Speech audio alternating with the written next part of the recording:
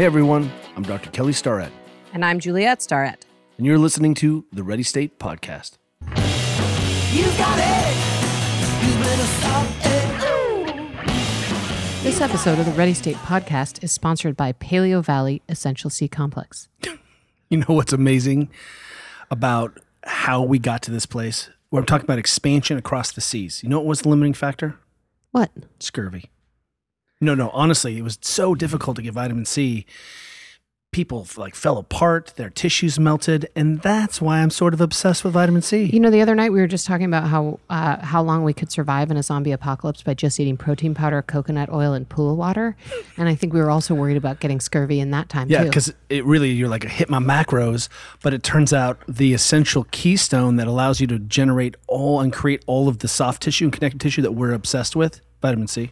In all seriousness, everyone in the Starrett family takes Essential C Complex every day. One of the reasons is that most vitamin C supplements are nothing more than ascorbic acid, which is only one fraction of a full vitamin C, and it is derived from GMO corn and highly processed in the lab. Ew.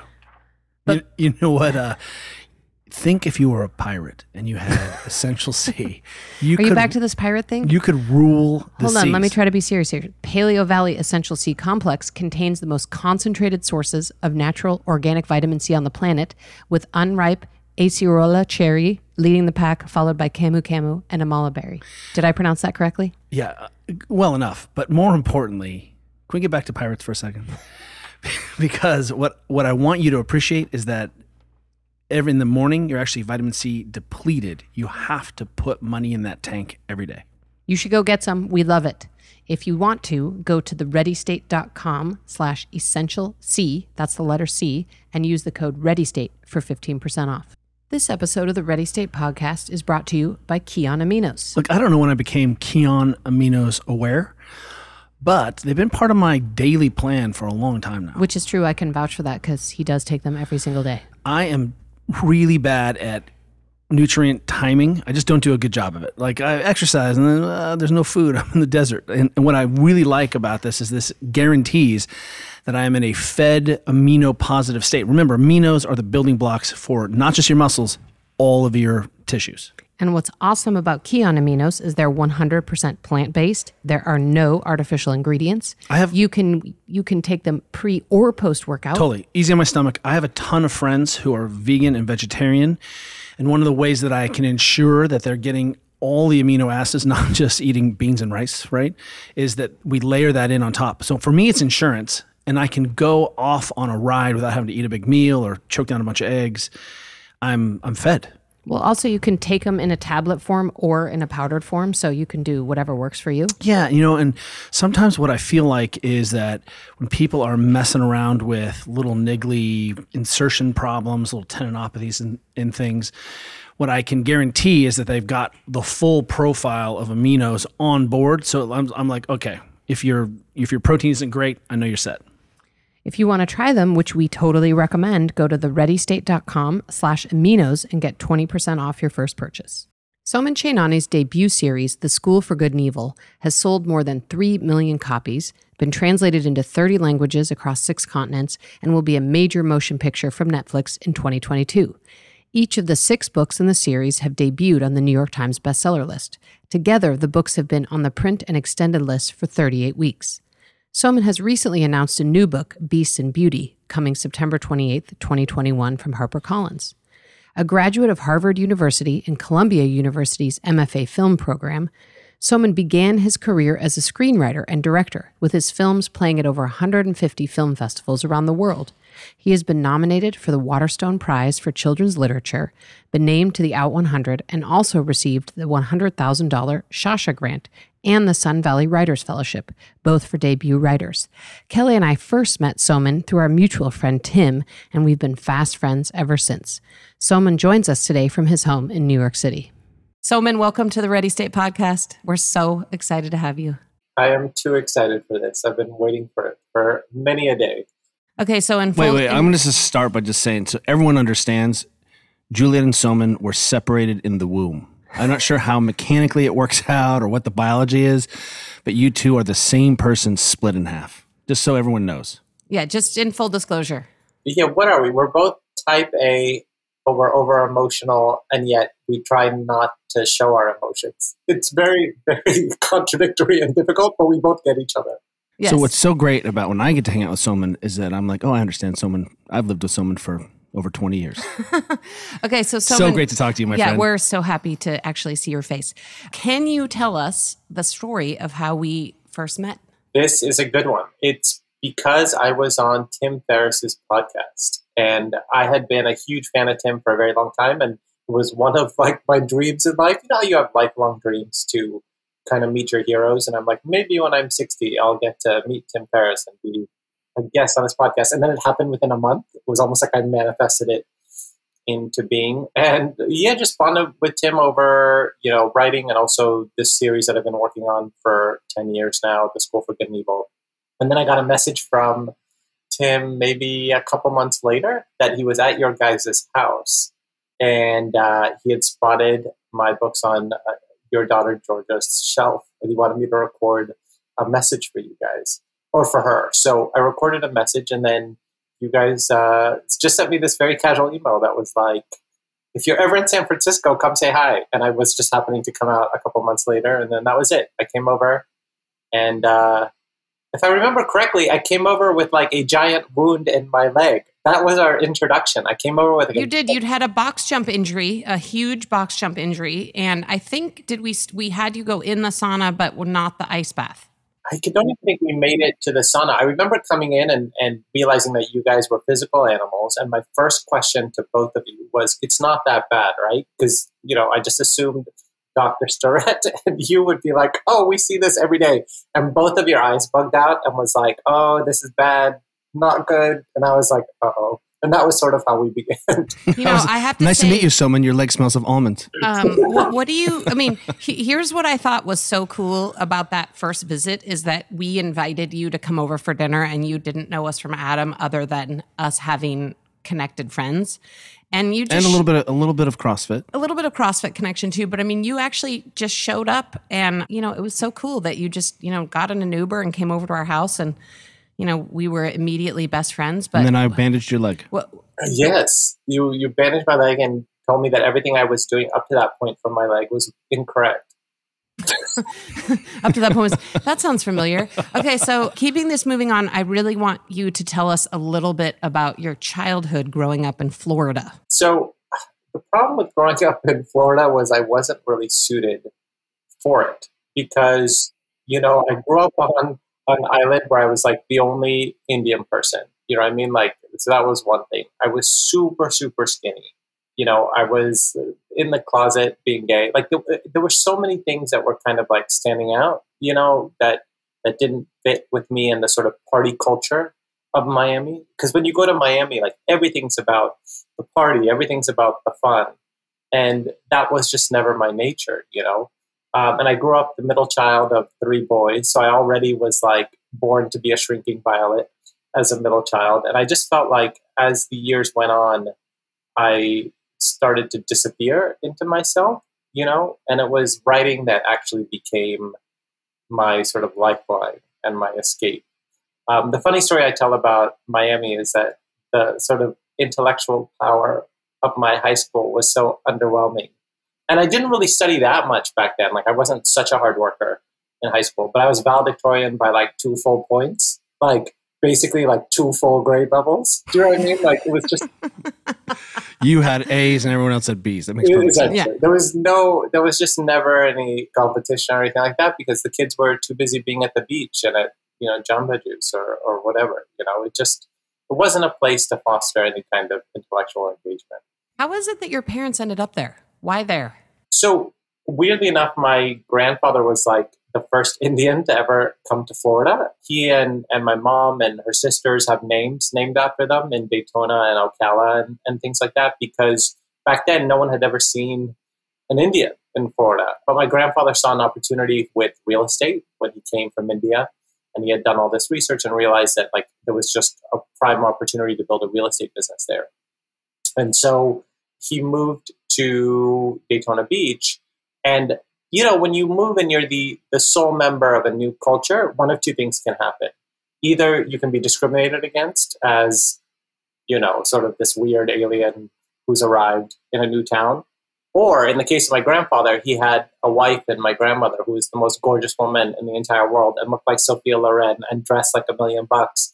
And so they became celebrities. They became kind of like, almost like a prince and princess who arrived from an exotic land.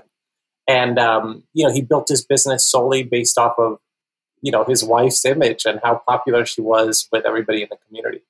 And so they just stayed in Florida. They ended up moving to Key Biscayne, building a big real estate business there.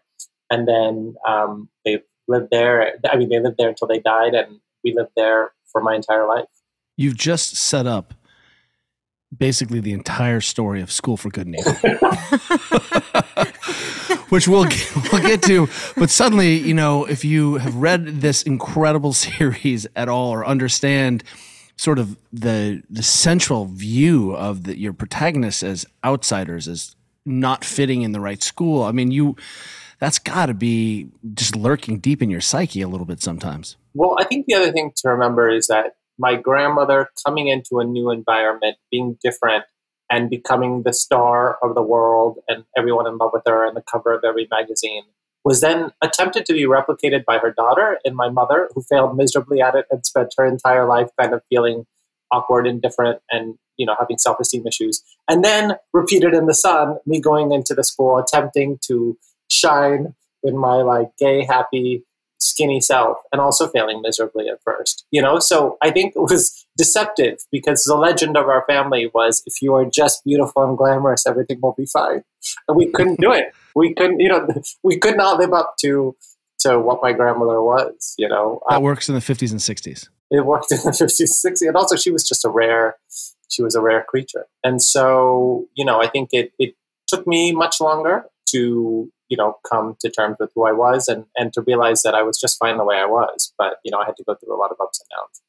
You have had, I think the right word is a little success as an author. You've just gotten back from we'll talk more about what a project that's bananas big and we're filming. How do your parents, as second generation immigrants, and potentially what I understand it from my Indian friends, pressure around sort of fitting in a certain way or having a certain occupation, how do your parents perceive what you're doing and your success and what you're doing? I think Indian parents are happy as long as they have things they can tell their friends about. I think that's every parent. Yes. I feel like they didn't really settle into it until the movie was announced, the stars were announced, and they could share. Like the number one question I get, if you look through all my texts with them, the question that appears over and over and over is like, oh, but when can we tell the Indians? Like, that's sort of the like motto of the family. Like, when can we tell the Indians about X? Yes, exactly. What's real is when you can tell the community whose opinion they don't even care about. So it's all very kind of built in, and it's that sort of immigrant mentality that you'll never get away from. But I think part of my life in particular has been getting away from that line of thinking. And so what's interesting is I feel like I've lived for my parents' approval for such a long time. And then at some point realized that I was now going to reject that as the measure of success, Wait a minute. So you're Tedros? I am basically Tedros. But in Tedros's case, who was the son of King Arthur in the School for Good and Evil, he is going to inherit the kingdom. And I think he has to make his own rules and make his own, way in the world. And I think in my case, he had to do it by force because both his parents were dead. In my case, I had to sort of come to terms and be like, you know what? If I live for my parents' approval, if I follow that kind of immigrant line of thinking, I'm never going to be happy because there's no end to it. You're always trying to scale another mountain. You're always trying to be number one at something else. And it was just making me miserable, Like the moment I knew when I had to change was, so I was valedictorian at my high school, and then I went to Harvard and I graduated number one in my major, and I was number two in the whole class out of 1,600 kids. And I had never been more miserable. I think that was when I was like, suicidal and sort of in a bad place. And so like, if you're literally at the top of your Harvard class and you can't function, like, something has to change. You're doing life wrong. You know what I mean? No, I don't. I've never been to the top of Harvard class. I went to Boulder. One of my favorite stories, just since we're talking about your parents, that you told me is I'm pretty sure you'd had like 5 New York Times bestsellers, and you'd sold the rights 5. to the book for a movie. And then your dad texts you and says, okay, I think it's fine now if you take Uber whenever you want. Which to me, that was just so striking, just, as we're talking about kind of like the immigrant mentality and the, just that he was like, okay, for whatever reason, that was the threshold at which it was okay for you to take Uber. That was it. And then what was funny was I kept telling him, because what's weird is, because I'm in the family business in some ways. And so like they see all the accounting and everything. And he's like, you take too many Ubers. And so the fight was always over. Like, I'm in charge of my own life. I'm an adult now. You shouldn't even be looking at my whatever. Ubers, how many Ubers I'm taking? Why are you looking at all this stuff? I'm like, finally one day he's like, you can take Ubers whenever you want. And then I was like, great, thank you for giving me that permission. And then he ended it with happiness is positive cash flow. I will tell you that I do bribe our newly driving daughter, Georgia, with tanks of gas. Mm. So positive cash flow. Positive cash flow. Okay, so Soman, I do want to go back to what you were saying about finishing Harvard, being at the top of your class, but also being at a low mentally. How did you sort of dig yourself out of that hole, and what did you do? I think part of what was the issue is that I was sort of a floating head. Like, I lived in my head, and I think I had no basis in my body. Do you know what I mean? Like, well, you played tennis in high school, didn't you? Yes, but the way I played tennis was so funny, because looking back now, I realize why, like, I never got as good as I should have been, like at the level I am now, is because I sort of played at the rhythm of my head. I played tennis in a very kind of like heady way, and I never got better physically. I was just relying entirely on like my sort of natural brain power at outfoxing and outmaneuvering an opponent. But I didn't make it a physical game. And I like when I lost, it was always because I got sort of like overpowered by somebody, And I think as I sort of came into my own, I realized that fine, I had taken care of my intellect, but I had no grounding in my body, So that's when I got into yoga. That's when I got into, meditation. I just tried to like reconnect with this thing that I had never really, given myself credit for. I was so eager to escape my body as a youth, because I honestly thought being skinny, gay, all these things, were a liability. And so much of my adult life became about reconnecting to it, sort of grounding back in the earth. Do you think that's a common phenomenon in so many, people who have a creative bent? We tell people you can either be a brain or a body. I mean, you know what I mean? That it's not okay to have both or dabble in both, because you really speak to, I just have grown up with so many talented people who had these amazing skills, but sometimes you don't get something for nothing. You have to work on the other thing. I think it's also that, in order to be, this is my personal opinion, some people might disagree, but in order to have that kind of like creative engine, that thing that's spurring you to create all the time, you have to be trying to escape your body. That's what you're trying to do. You're trying to create a fantasy world to live in. But your body does not want to be in the present. It does not want to be here. So therefore, your creativity is going to take you somewhere else. And I think that's sort of where it all begins. And so I think it'll be hard pressed to find an artist who doesn't start from a place of imbalance, a place of the brain and body being off kilter. And then I think the cool thing about it is once you realize that, you try to find a new alignment. And when you do, not only do you have your creative powers now even stronger, but you also then get sort of the physical realm to play with. You know what I mean? So to me, it's like, what's funny is I always ask myself, like, would I have chosen this life if I was given an opportunity before I like came through the birth canal? And now that like I see the way everything worked out, I'm like, yes, absolutely. I think it just, I had to go so far an extreme in one direction in order to come and find balance later, I just want people to know that Soman is one of the hardest working athletes I know. Like, you're so consistent. Wherever you are, you find a fantastic coach. You really are like, you have a practice that I just don't think people don't know how just dedicated you are to practice. And it's not like you're obsessed, but you're just like, this is what the grounding that you talk about is really a huge component to your success, I think, and productivity. It's really like, you're so prolific. Well, I think it's that also I realize that it's never for vanity. I think like, just all the working out and all that stuff, it's because I can't write unless I am in this world. And I tried yoga for 8 or 9 years, and I realized the problem with yoga is it reminded me too much of writing. They're kind of the same thing. Like they operate at this pace where you can sort of creatively experience it, but you're not actually there. I don't know. It's a little bit too much in the spirit and the head in the way that writing is. And so once I got into CrossFit and I got into actual strength training, where there's 150 pounds on your back and you might die if you're not paying attention. That's when I feel like finally, like I woke up. Like something about that woke me up. And I think I'll never go back to, the other stuff because it is these little mini life and death moments every time you're under the bar, I think, that brought me back to the world. So one of the other 50,000 things that you and I have in common is some career right turns and left turns. And I know after Harvard, you had a brief stint as a screenwriter and then went on to some other things before you started writing School for Good and Evil. But just tell us about that little period and then how you transitioned from doing those things to deciding you're going to write a book. Wait, do you guys know my first actual job after I graduated school? Not maybe. I don't know. Okay, so my first actual job was I was a pharmaceutical consultant, even though I don't take Advil or I don't take anything. Somehow I ended up being a pharmaceutical consultant. I got fired after a year and a half. Then I was broke because I didn't know I could be a writer. Like I was still on my immigrant path of go to business school, do what your parents say, become a banker, all that stuff. But I got fired, and I didn't know. That's when I had to sort of take new stock. And the first job I got after being fired was this company that associated with Cliff Notes, I think it was called Grade Saver, came to me and asked if I would write their official Cliff Notes on the Kama Sutra.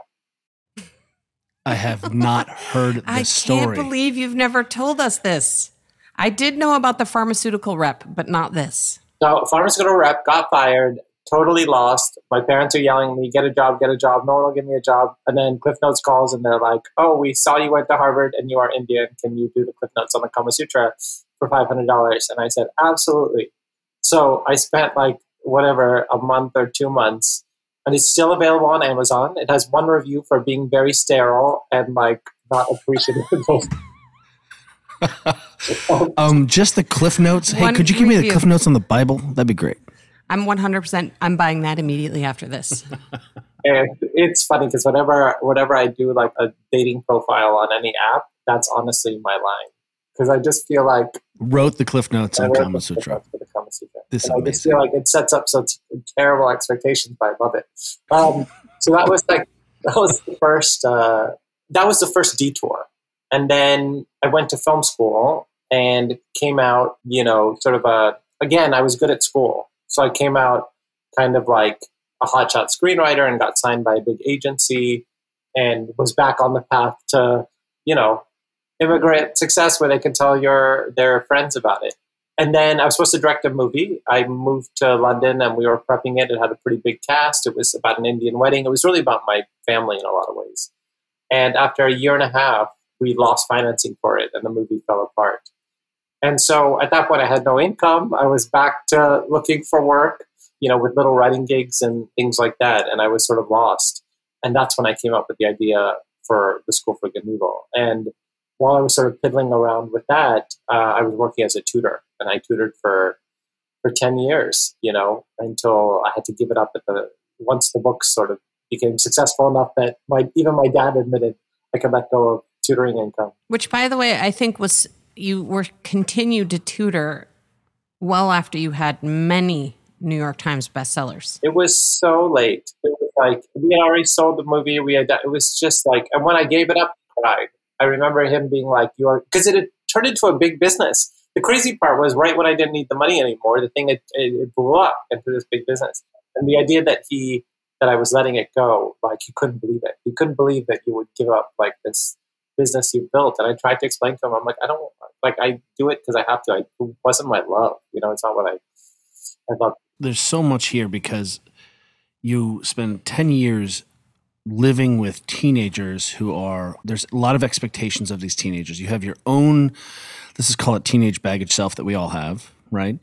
And then you're living with these teenagers, helping them through these transitions from childhood to adulthood or this peri-adulthood thing where they're going to college. Do you feel like it's so, the thing that blows me the most about what I understand about your process is that all of these books are in your head. You don't have like a crazy board that connects plots and you don't, it's just all in your head. It's like you've been carrying all of these kids in your head. Do you have just an infinite file system? Because if you get into the School for Good and Evil, it has really case studies about young adults over and over and over again. I have to say that like there's no School for Good and Evil really without these children. There's about 10 years of angst, of just like you just submerge yourself in teenage angst.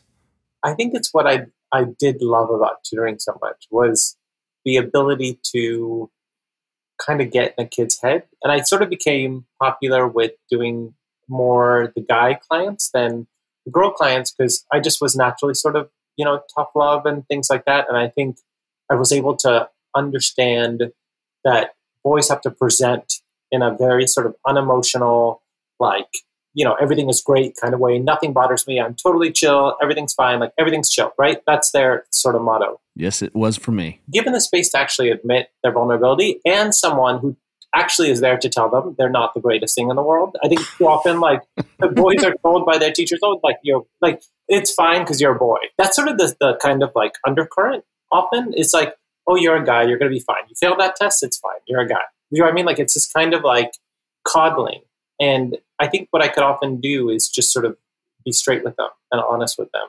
And that's kind of what, really worked. I think what was also happening at the same time was, I had such a horrible middle school and high school experience in a lot of ways that at night I was sitting with these jockey guys who would have bullied me in high school. And then I was going for like 3-week or month-long tours to middle schools where I was standing in front of 500 or 600 kids in a school assembly, kind of replicating every time that I had to stand in front of an assembly and got like booed or heckled, in middle school or high school. So I just felt like somehow the universe had conspired to make me relive my sort of like the horrors of my youth over and over until I finally figured out how to crack it.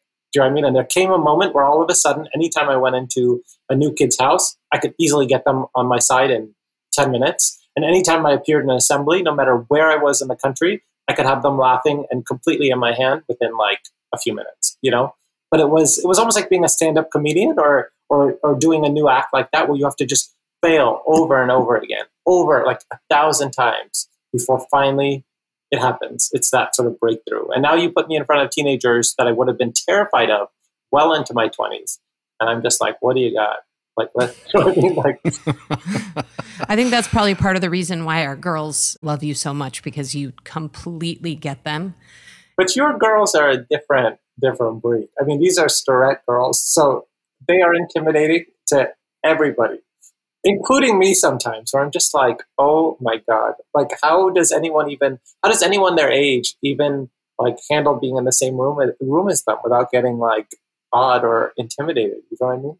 But yeah, I just think, well, that's also like, it's also healing in a weird way to see kids raised the right way. Because just as a fantasist, what I often do is kind of like unconsciously go back to my old childhood self and sort of think, what if I had been raised in a house like this? Or what if my life had looked something like this?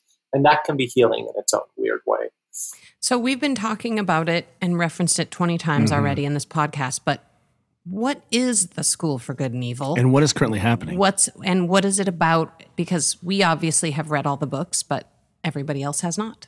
It's the closest I could come to taking my insides and sort of structuring it into an alternative universe. And it really is, it's about a school where kids are trained either to be heroes in the School for Good or villains in the School for Evil. And the founding principle is that you are either born skewing one way or the other. You're either the kid who likes to build sandcastles on the beach, or you're the kid who likes to wait till that kid finishes so you can belly flop and smash it all. You know what I mean? Like you're either a creator or you're someone who likes to destroy things, not necessarily just to like for the act and pureness of destruction, but to see how things are put together, And I think every soul skews that one way or the other. You're either secretly kind of rooting for the villain or, you're rooting for the hero. And I think growing up, I was always the kid who found the villains more compelling. And you watch Disney and you watch Star Wars, and it's always a good guy who wins over and over and over again. And it's the good guy whose point of view is privileged. Like in Harry Potter, you only follow the Gryffindors. And the Slytherins become the butt of the joke who,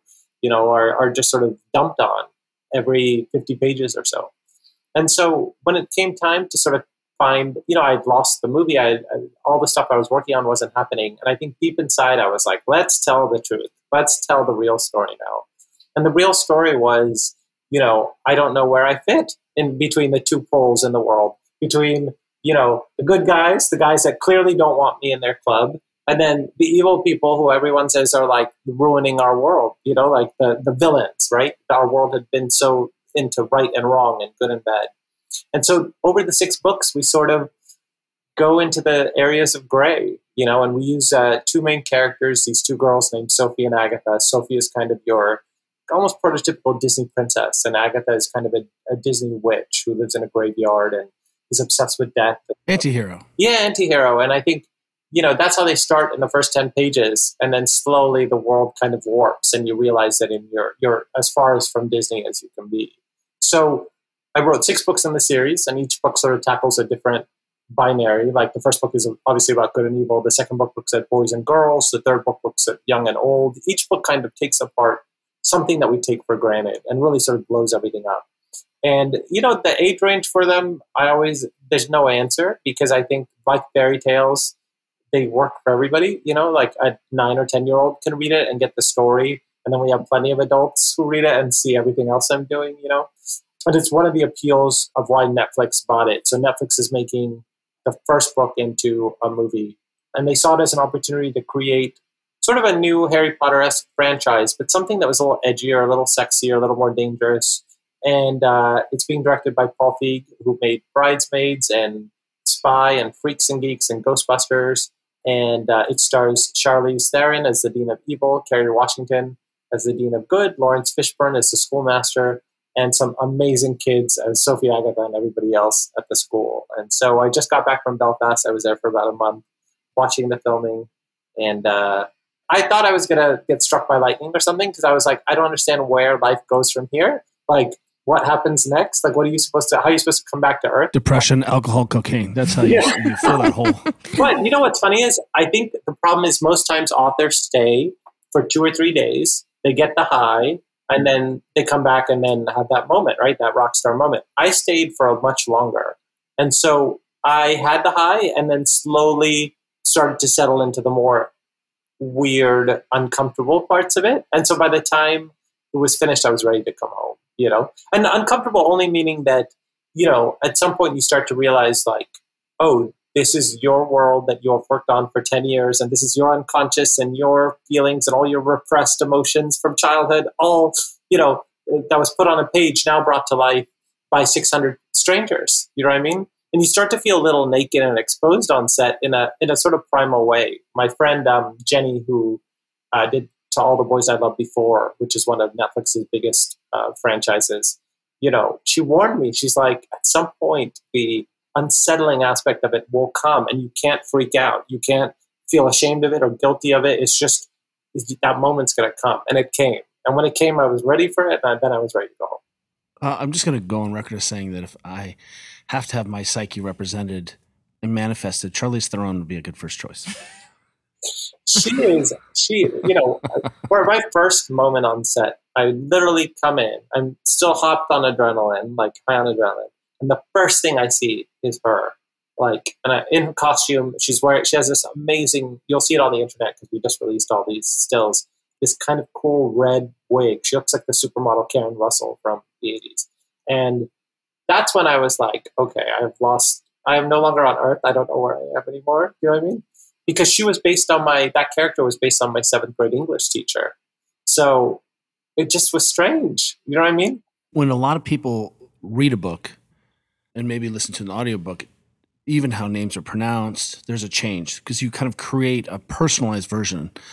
When you see a movie after reading a beloved book, it can really warp, and there's some real dissonance there. I can't imagine the dissonance of being the author and then seeing someone else's interpretation of that. Do you feel like, I know you've had that experience before going from page to movie, but when it happened to you, how long did it take to say this is okay, that this, the costume wasn't what I imagined or the environment wasn't what I imagined? Because it is gorgeous and it's really amazing and the characters are incredible, comma, it's still not your brain. I think what helped is because I had gone to film school and spent so much time on the film side of things before I started writing books. That never bothered me. Also because Paul is so in sync with the book. The book is actually quite tricky, and anybody who's listening to this and ends up reading it, you'll see tonally it's so different from Potter and Disney and all that stuff. It's very edgy and it's very sharp, and it's a very difficult thing to adapt because if you try to do it in an earnest way, you're going to lose the fun of it. And Paul is that sort of perfect director who can do all the different tones. Every movie he has like 10 different tones.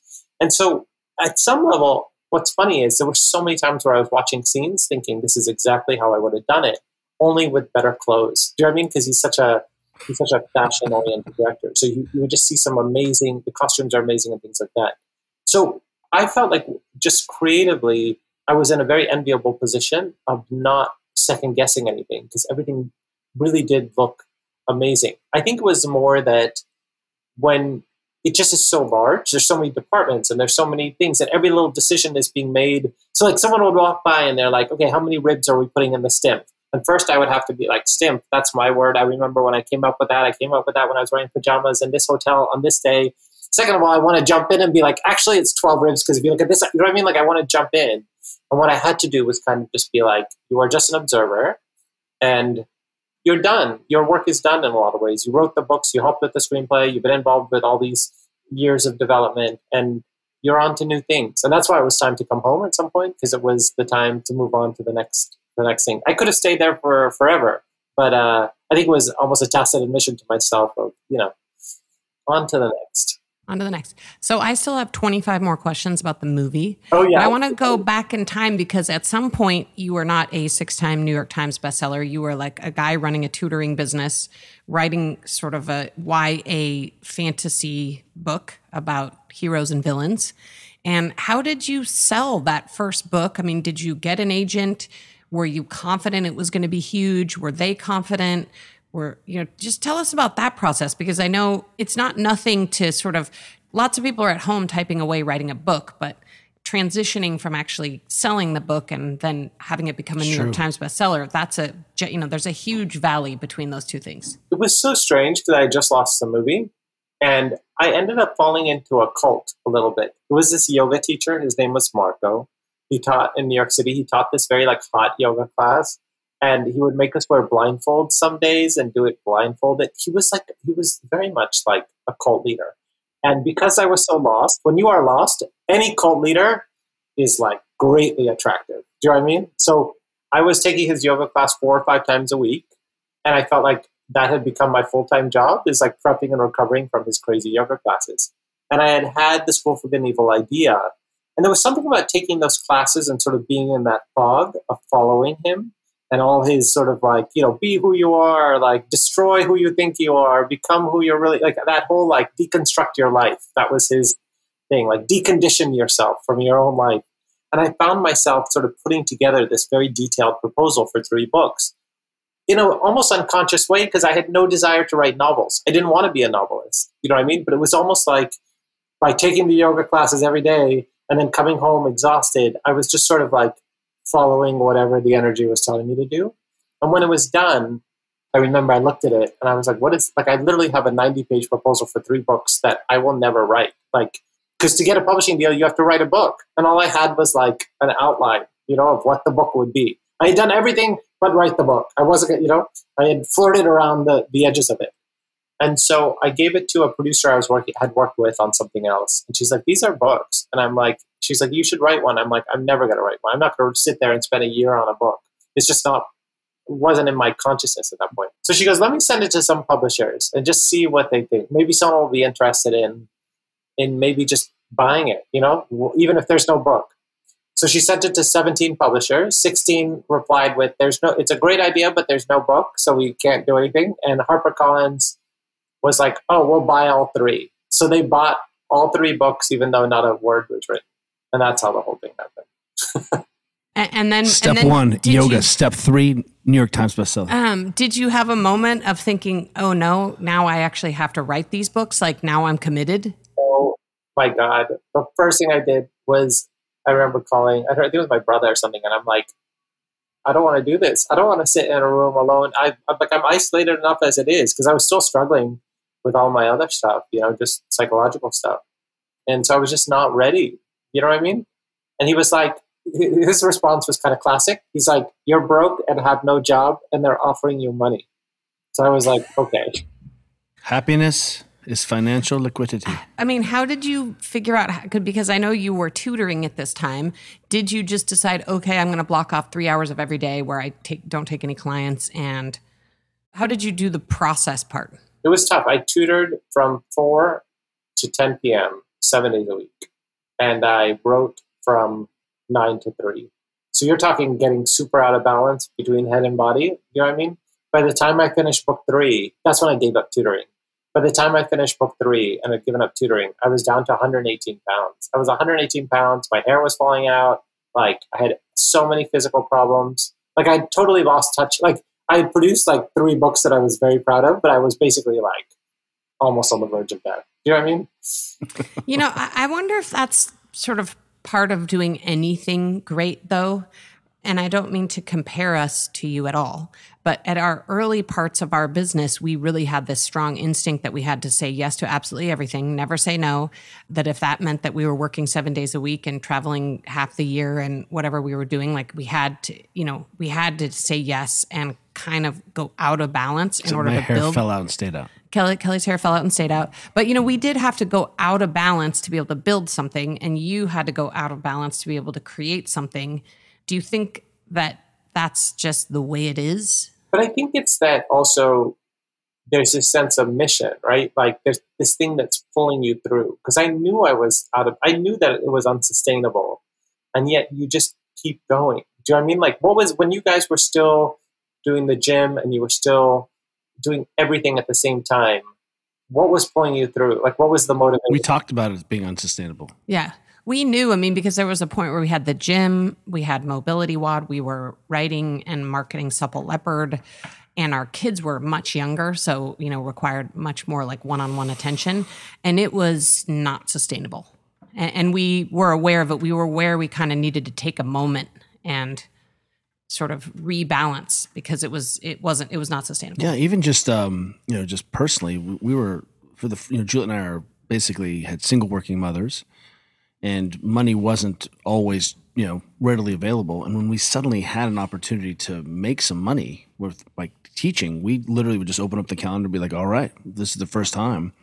And that security came at, we were thin. What does Frodo say, or Bilbo? It's like not enough bread, or not enough butter spread over too much bread. That is, the question is, I think, really insightful in you, J-Star, saying, is that A, requisite, but B, for the next 3 books, did you do a better job with this work-life balance? Because Juliet and I know how hard you can work. Yeah, I think it's that sometimes what has to happen is you need a sign from God to happen. You need the universe to, I knew it was unsustainable in the way you did, but I didn't know the answer. I knew that I had to get back in my body somehow. So I started to go back to yoga and all that stuff. And I remember being on tour with the 3rd book and reaching the end of my rope. And my assistant had booked yoga teachers for every day. And on the last day of the tour, she screwed up or something and she couldn't get a yoga teacher. So she got me a CrossFit trainer. And I had never done anything like that before. Never. I don't think I'd ever lifted a weight in my life. Tennis, luckily enough, you don't often have to lift weights. So now you do, but back then you didn't. So I had never in my life. And so I ended up at this CrossFit session that was so scary and so hard. And like, I was not prepared for. And when it was done, I remember having this feeling of like, oh, I just feel better more grounded after this than I did after, any of the yoga over the past 8 or 9 years or whatever. So it was that little thing that then I got back to New York, hired a trainer, and started working out 4 or 5 days a week. At first, I couldn't back squat the empty bar. I was really far behind. And so it was that little luck. Had she not accidentally booked me with that guy, I don't know what would have happened. Do you know what I mean? In the same way that had I not lost the movie, School for Good and Evil never would have happened. So I tend to follow signs. You know, one of the things I think is so cool about how you operate, and I think really is why we met each other, starting with you sending that video to Georgia, is you are so engaged with your fans and readers and are such an advocate of like reading, which is so hard these days. I mean, as a parent with technology, to try to get my kid to read a book is no small task because, you know, TikTok is often much more exciting than a book. But I think part of the reason your books have been so successful and is partly because you're so directly engaged with the kids and the kids reading your books. And I think, I mean, did you have an instinct that that was the right thing to do? Was that a tactic, or was that just like, makes sense to you as something to do related to the I don't think books? kids know who J.K. Rowling is, but they don't. No, they don't interact. Identify they with don't her. like interact with her. I think it's because it's so funny because I think a lot of kids' books have morals, and I'm so uninterested in morals in general. I'm interested in feelings and the way kids feel. And so I'm constantly, when I'm writing, all I'm doing is trying to like churn up their emotions, you know what I mean? And make them feel something.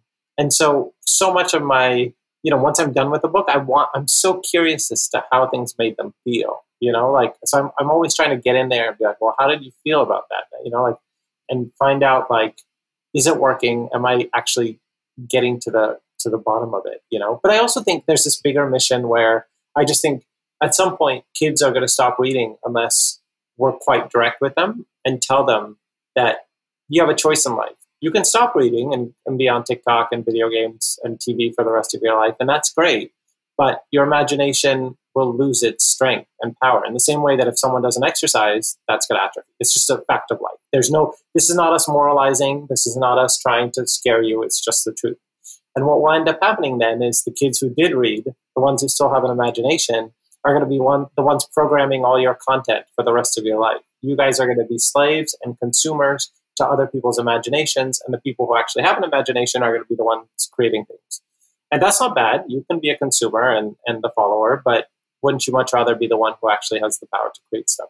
Let me just tell everyone that every time Caroline would get to the end of a new School for Good and Evil, she'd be like, I'm never reading another book until the next one comes out. Like, yeah, that's actually been hard for us, Soman, is that if you could just produce a few more books, because it would help Caroline. Well, she also read them when she was a little younger than she was supposed to, so she probably felt like she was in heaven, slipping one by you, I think.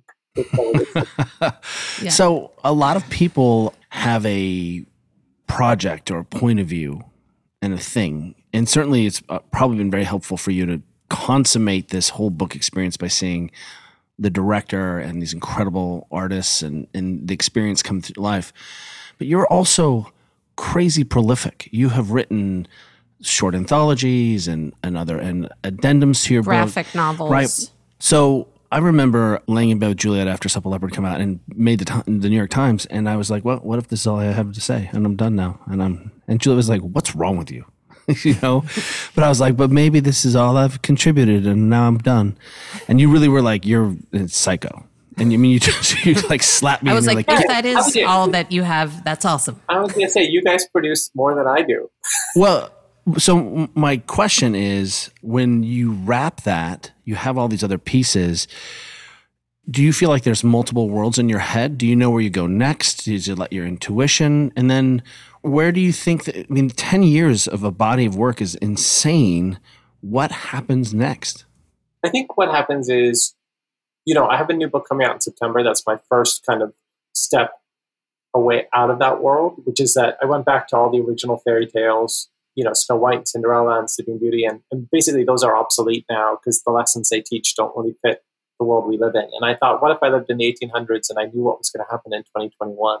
What would I write instead? And so I almost went back to the basics and just rewrote those fairy tales and focused on good writing and just like really channeling again and being kind of fierce about the way I was writing. So to me, it's always about once I finish a big thing, it's getting back to basics. It's getting back to what I love, writing something that I love and not having a marketing design or a plan for it. And so I think that's it. I try not to think too far ahead because then you end up feeling a little bit like a corporation pumping out product. So I just try to focus on make the next thing the best thing and then give yourself the time and space to find something that inspires you again, So Beasts and Beauty is the next book. That's the next one in September. Yeah, we just made a deal with a production company, so we're going to start taking it out to hopefully sell for TV at some point. It's just like a very kind of like edgy, subversive take on fairy tales. Here's a funny fact about it. Wait, you've launched it on my birthday.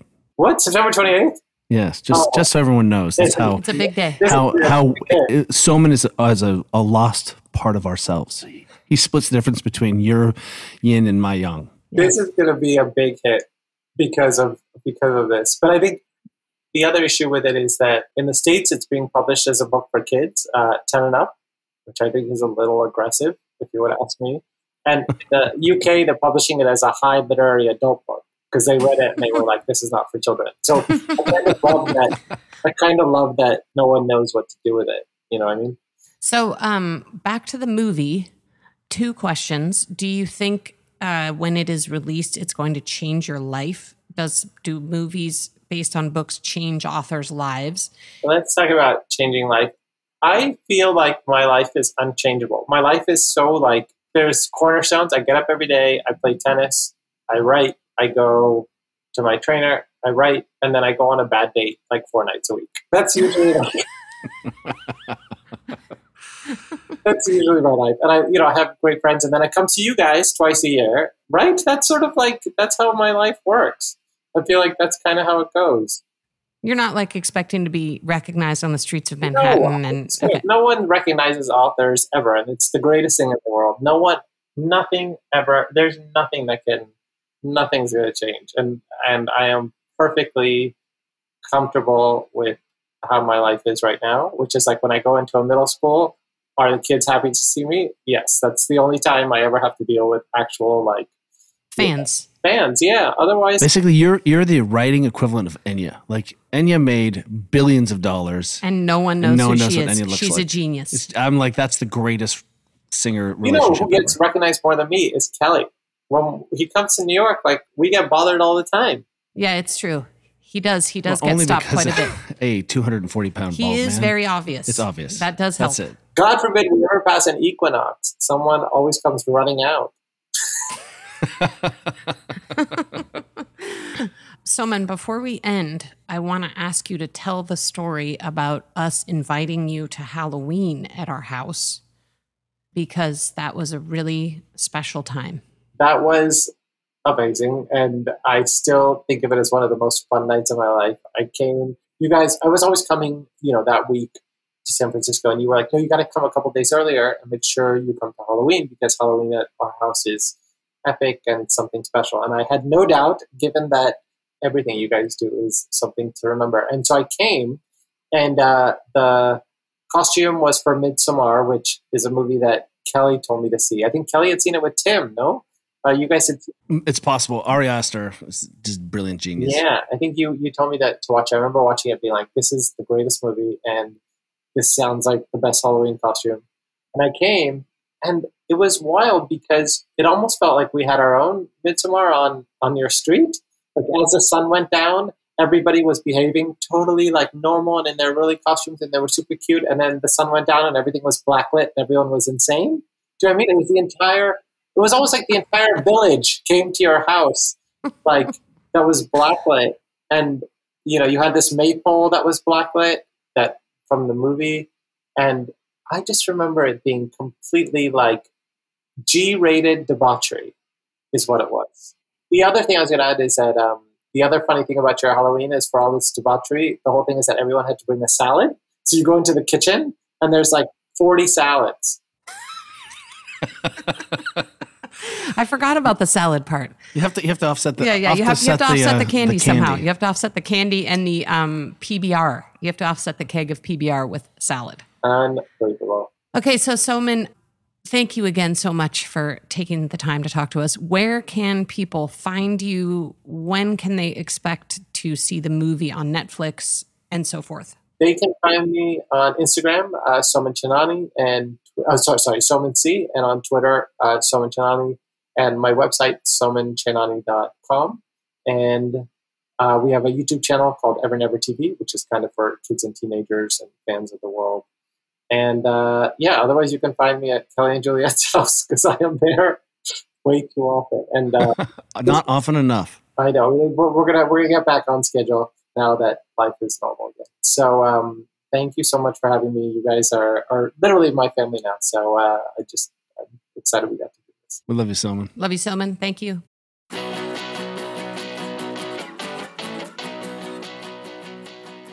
Thank you for listening to the Ready State Podcast.